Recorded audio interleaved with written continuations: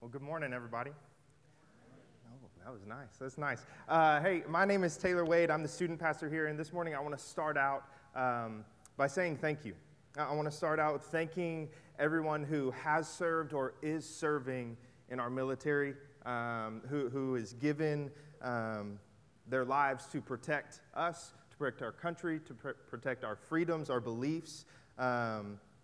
The efforts and the sacrifices of these men and women and their families is incredible and should not go unnoticed. And especially today and after this weekend, we have the chance to remember about these things and the freedoms that we do have. And these things deserve to be noticed, and these people deserve to be thanked every single day, not just once a year, not just a few times a month. So thank you. To all of you who have served, who are serving, thank you for that. And for the rest of us, let's try and make it a point to, when not just once a year, but when we see these people who we know have served in our military, who are serving, that we say thank you. And we show them that we are grateful for what they have done or they are doing, because, man, it is a blessing that we get to live in the country that we get to live in, and we have the people who are fighting for that for us. And so just be reminded of that. But this morning, I'm super excited. I'm super pumped to be up here today. I'm excited that and thankful that Blake has given me the opportunity. I'm also thankful that he didn't give me passage on circumcision, so that's good. I'm not Stephen, and so I'm thankful for that as well. But this morning, we're going to be in Luke chapter 10. We're going to take a little week break from Hebrews that Blake is in. He'll be back in there next week. But Luke chapter 10 is where we're going to be. And we're going to be asking this question, who is the neighbor? Right? Who is the neighbor? And so let me start out this morning with a little story. So imagine me, Taylor, in middle school, right? Middle school me, playing basketball. You know, I was the best on every team. No, I wasn't. I can't even try and joke. But so I'm playing middle school basketball, 7th grade. There's 4 teams at my school, and we're having this practice. It's game day. All of our coaches have to be at some meeting they said they had. And so myself and a few other guys, we were running practice, but it was really just shoot around. So we're trying to get up shots, get ready for the game that night, running through some of our plays, all that kind of stuff. And so we're doing this, and I have a friend of mine who I have a ball, right? And so I'm getting my shots up. I'm over here. I'm knocking down everything, every 7th shot. But I'm hitting them down, and I feel good, and I'm getting ready, and my friend starts yelling at me, "Hey, Taylor, ball, let me have the ball." I'm like, no, like I'm using, don't you see that I'm shooting with this right now? Like I'm using it, and he keeps yelling at me, and finally I get frustrated, right? And so I take this ball in my little 7th grade hands and curl it in my arm right here. And the next time he yells at me for it, I turn and I rip this thing as hard as I can in the direction that I think he is, okay? And so I just let go of it. And what I didn't know is at that same time I threw the ball, someone else threw him a ball, right? And so these balls get there at the same time, and one basketball hits the other one and just pops him straight in the nose.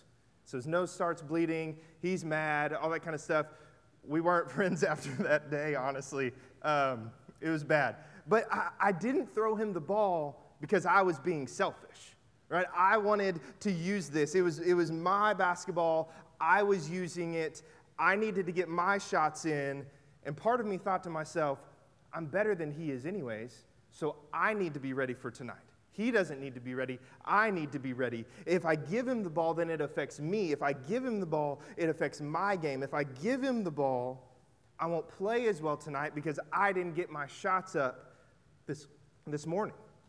I was worried about how it was going to affect me, right? And too often, that seems to be my gut response to things.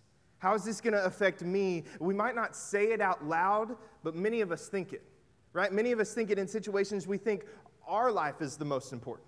We're more important than anyone else. How does this impact me, my future, my security? That's what we go to. But today I want us to see that in Jesus, there's a different view of what is important. There's a different view of what is important in Jesus than in our human minds. And so let's hop into Scripture, Luke 10, starting in verse 25, the story of the Good Samaritan today, 25 through 37. And we're going to read through this, and we're going to break it up. We're going to break it down a little bit. And so let's begin in verse 25. It says this, "And behold, a lawyer stood up to put him to the test, saying, 'Teacher, what shall I do to inherit eternal life?'" So pause right there real quick. So a lawyer, or as some translations have it, an expert in the law 2,000 years ago, was not necessarily a lawyer as we think, like what we would call a lawyer. This expert in the law was someone with religious authority, someone who knew Scripture. Right, someone who was supposed to know what the Bible says, knows these things, and so they're an expert in Scripture. They have religious authority, and so Jesus is here, and this guy asks him this, right? And so Jesus now does what he often did in these scenarios, and he throws it back. He throws it right back at this guy. He throws this question to him, and this is what he says in 26 and 27.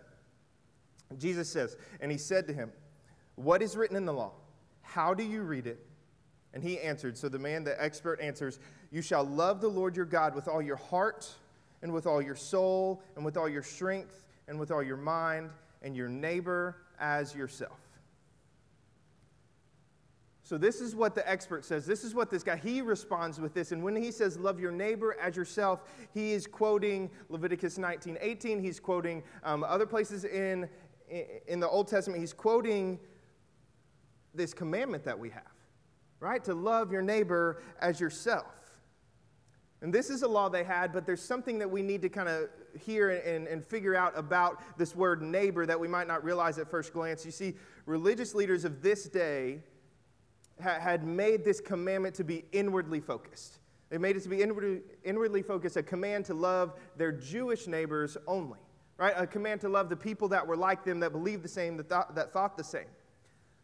But what this meant is that most of the known population of the world would have fallen outside of those parameters because they weren't like them. They didn't believe the same. They didn't look like them. You see, the Greek word for neighbor here is defined as more than just a person who lives nearby. It was a broader word than that. And so when this expert says neighbor, he knows, we know that he knows that his responsibility is bigger than just loving the people that live nearby or loving the people that believe the same. Like, he gets it because he knows he's an expert in the law. He knows what this word means. We also know that from the beginning of time, God has made it clear that his intent was to bless the world. Right? He wants everyone to know him, not just a certain group of people. He didn't just pick the Jews, right? In that moment, he wants everyone to know him. You see, and then Jesus answers in a fascinating way in verse 28. He says this, "And he said to him, 'You have answered correctly. Do this, and you will live.'" Now, side note, this is not teaching that we earn salvation by loving our neighbor. That's not what this is saying. And loving our neighbor, meaning everyone, what he's emphasizing here is that loving our neighbor is a symptom of loving God with all our heart, soul, strength, and mind. It's kind of like this. You don't go buy Cowboys gear to be a Cowboys fan, right? It's a symptom of your love for America's team, right? You see, you don't go to a Beyonce concert to become a Queen Bee fan. You go because it's a symptom of your love for her music. I don't go to the lake to hopefully one day love water, right? We do things like this because it's a natural result of a love that's already present. Right? We love others because we love God. Because God loves us and has asked us to love others we love. So right here, after verse 28 could and should be the end of this. Right? I think it should be the end. Right here, if we could accept these verses, if we could accept what Jesus says, if we could love God with all our heart, strength, soul, mind, if we could love everyone as ourselves, if we would choose to love in any circumstance, if we would love like Jesus loved, we would be good. Right? Jesus says, "Do this and you will live." But in verse 29, we see that wasn't enough for this guy. Right? He has to go another step trying to justify who. And so verse 29, Luke 10:29, it says this, "But he, desiring to justify himself, said to Jesus, 'And who is my neighbor?'" Y'all, wrap your head around this real quick. This is a guy who knows what this word neighbor means. He knows it's broader than just his group. But deep down, he knows that his definition of neighbor was not big enough, but he's looking for an easier way. He's looking for an easier way to do things, to live life. What really I think that he's saying is, so exactly who do I need to love? Where is the line drawn? Who are the non-neighbors? Who can I not treat as well? Who can I not waste my time with? That's essentially what he's saying here. And at that point, Jesus tells this parable to make his point. And before we hop into these next verses and we read through this parable, we have to understand something. Is that this parable and this, what's happening, what Jesus does here, and what's going on, this is incredibly politically, racially, and religiously charged. Jesus is pushing all the buttons here. Right? He's pushing all the buttons, not just one, but all of them. This is the same Jesus that called the judgmental religious hypocrites names, and he flipped tables in the temple. It's the same guy, and so hold on tight, because this is where it gets intense. Right here. This is where Jesus goes off, essentially. It says this, starting in verse 30. Jesus replied, "A man was going down from Jerusalem to Jericho, and he fell among robbers, who stripped him and beat him and departed, leaving him half dead. Now by chance a priest was going down that road, and when he saw him, he passed by on the other side. So likewise a Levite, when he came to the place and saw him, passed by on the other side. But a Samaritan, as he journeyed, came to where he was, and when he saw him, he had compassion. He went to him and bound up his wounds, pouring on oil and wine. Then he set him on his own animal and brought him to an inn and took care of him." Do you see this? This is wild here. Verse 30, there's a bunch packed in here. Verse 30 mentions these robbers that attacked this man. Right? We live in a sinful world full of robbers, whether it's people or things that are trying to steal our joy, our hope, our peace, our comfort, our love, our self-worth, and much more. We live in this sinful world where people will be hurt, where people will be put down by people trying to build themselves up. People will be made to feel less than because of sin, because of our sinful tendencies to not treat others equally.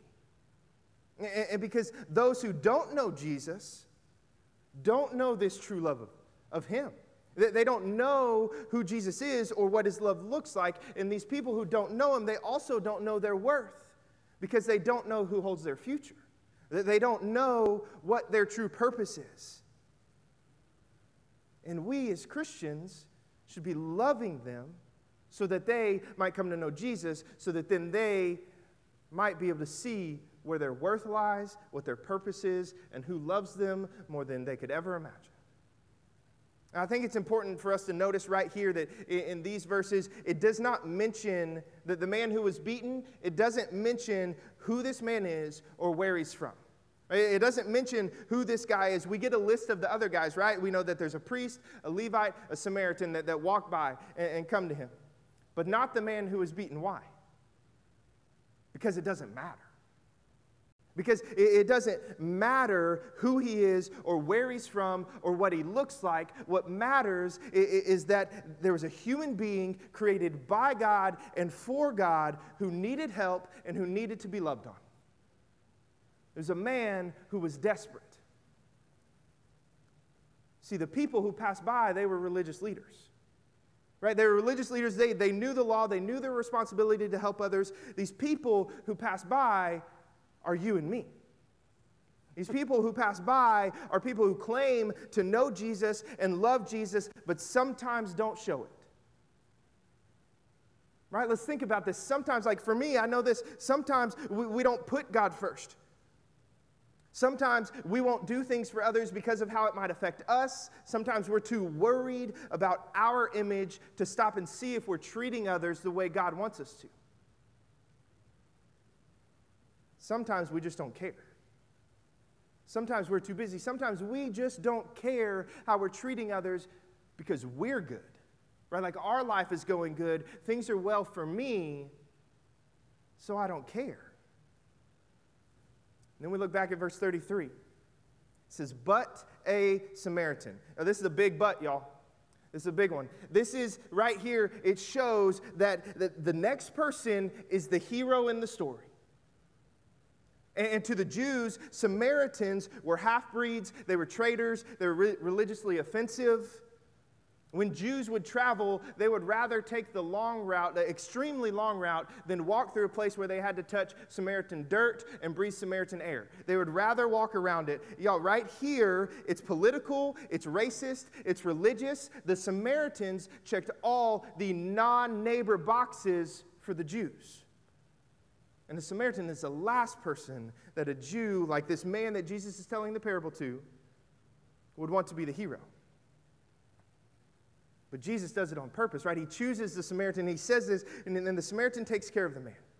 Right? He gets him to a safe place, and that's great. We all think, okay, good. Like, this is a good story. This is awesome. The guy is hurt. This guy comes along. He picks him up. He helps him out, and he takes him, and he gets him to where he can be healed, right? Let's say he gets him to a hospital.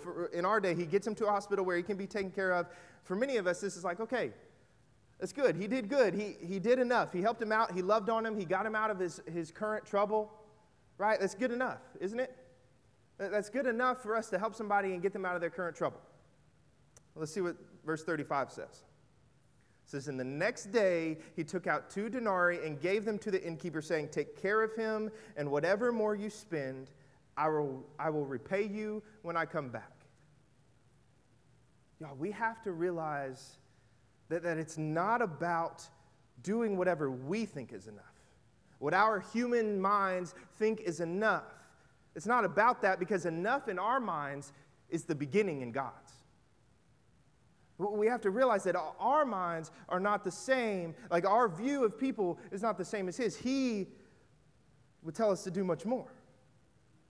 The Samaritan goes way beyond the minimum here. Right? He risks his own safety. He risks becoming religiously unclean by touching this man that's bleeding. He risks taking tremendous financial sacrifice when he commits to reimbursing the innkeeper for whatever else he has to spend. He literally does everything that he could for this stranger, and then he promised more if needed. He does everything he can in that moment, and then he promises more if needed. You see, the Samaritan goes the extra mile here. He does something that he didn't have to do. In Matthew 5:41, it says, if anyone forces you to go 1 mile, go with them 2 miles. And this is, again, Jesus talking and saying that at this point, soldiers could point at anyone and say, hey, you carry my luggage a mile. Like, you carry it, and anyone would have to do it. Even if they were walking this way, soldiers going this way, they'd have to turn. They had to do it, right? And Jesus says, okay, he asks you to go 1 mile, go with him 2 miles. Go the extra mile. Do something you don't have to do. The Samaritan says, whatever this man needs, I will take care of. Because this guy was in trouble and he needed someone, anyone, to lift him up.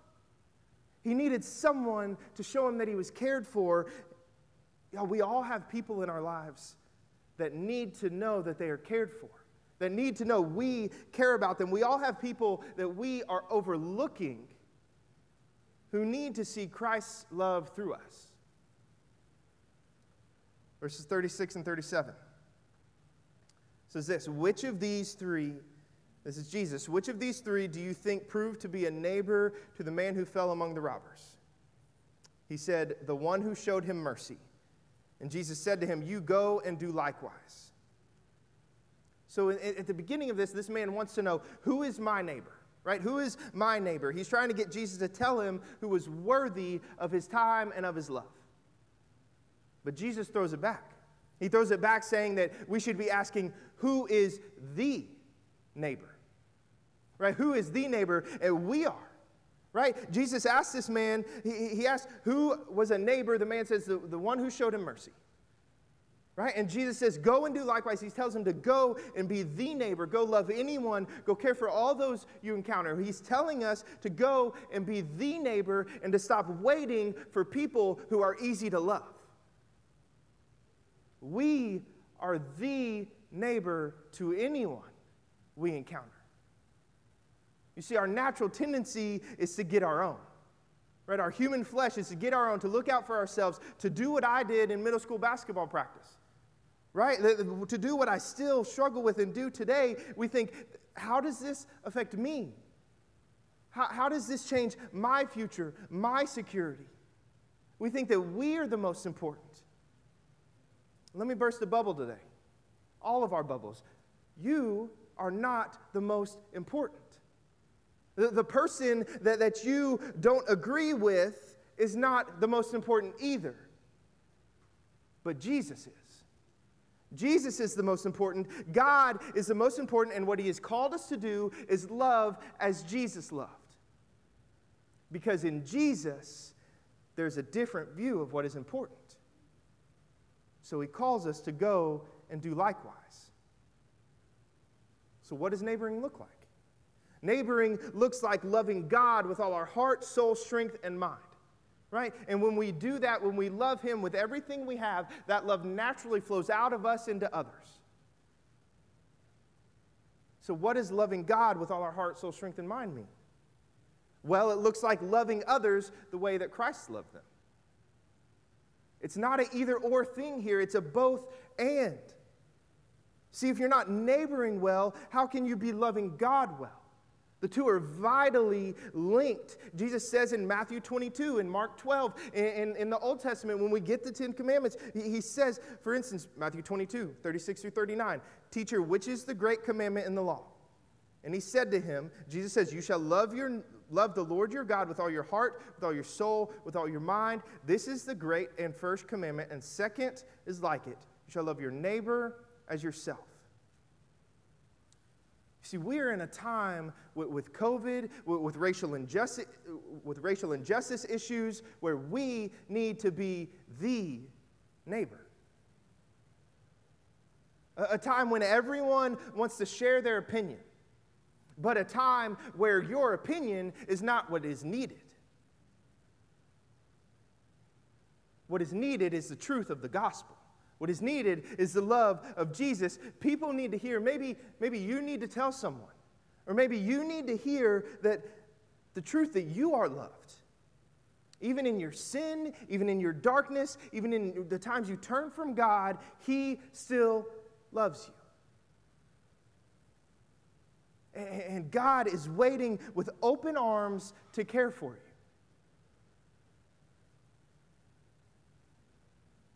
And just as the Samaritan did, we are called to love, to care for others. It doesn't matter who the person is, where they're from, what they believe, what they look like, or what they do. We're here to show them that they are cared for, that they can have a relationship with a loving Father. And then, when we show them that, hopefully they accept Jesus, they see him, and then the Holy Spirit does the convicting, and he performs the heart change, not you and me. Why is this so important? Especially for us today. Well, I'll tell you exactly what I told our students a few weeks ago, what we talked about. Because God is not a God of favorites.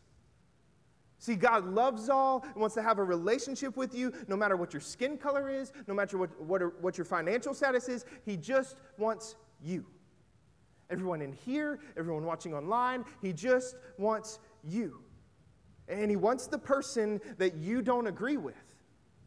He wants the person that feels like they're treated as less than. He wants the person that's struggling with their sexuality. He wants the person who's struggling with their own self-worth. I could do this all day talking about who God wants, because he wants everyone.